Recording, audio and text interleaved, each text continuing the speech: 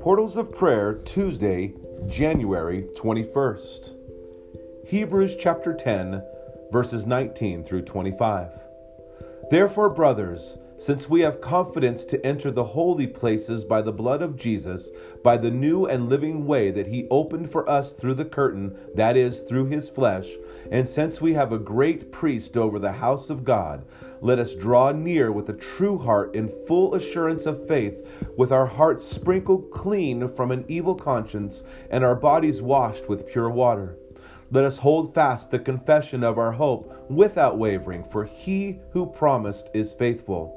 And let us consider how to stir up one another to love and good works, not neglecting to meet together, as is the habit of some, but encouraging one another, and all the more as you see the day drawing near. Psalm 119, verses 89 through 96. Forever, O Lord, your word is firmly fixed in the heavens. Your faithfulness endures to all generations. You have established the earth, and it stands fast. By your appointment they stand this day, for all things are your servants. If your law had not been my delight, I would have perished in my affliction. I will never forget your precepts, for by them you have given me life. I am yours. Save me, for I have sought your precepts. The wicked lie in wait to destroy me, but I consider your testimonies. I have seen a limit to all perfection, but your commandment is exceedingly broad. Our confession of hope. A marriage ends in divorce, though we had hoped it would last.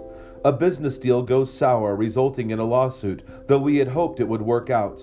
A product's claim to last a lifetime ends up in the garbage, though we had hoped it would be a good deal. A child is disappointed when you forget your promise to spend time together, though you had hoped you would remember. The truth is, we have all broken our promises, and we have had all people break their promises to us. Though we had hoped to be faithful, we realized exactly how unfaithful we are.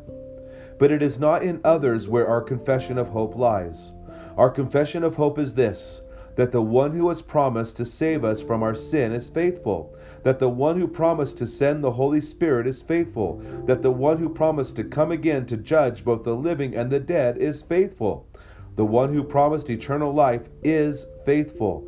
This faithful one, Jesus Christ, the Son of God, will do all that he has promised. Heavenly Father, though we so often break our promises to you and others, we are thankful that you are always faithful to us. Amen. And that should give us great hope that even when we are faithless, he remains faithful. Why? Because his character cannot deny himself. So when he promises, he will do it because he is truth. As Jesus said, he is the way, he is the truth, he is the life. And he used the word, I am the way, I am the truth, I am the life. The I am, the ever-existing, always present one, is faithful to his promises. May God richly bless your day, and enjoy Jesus.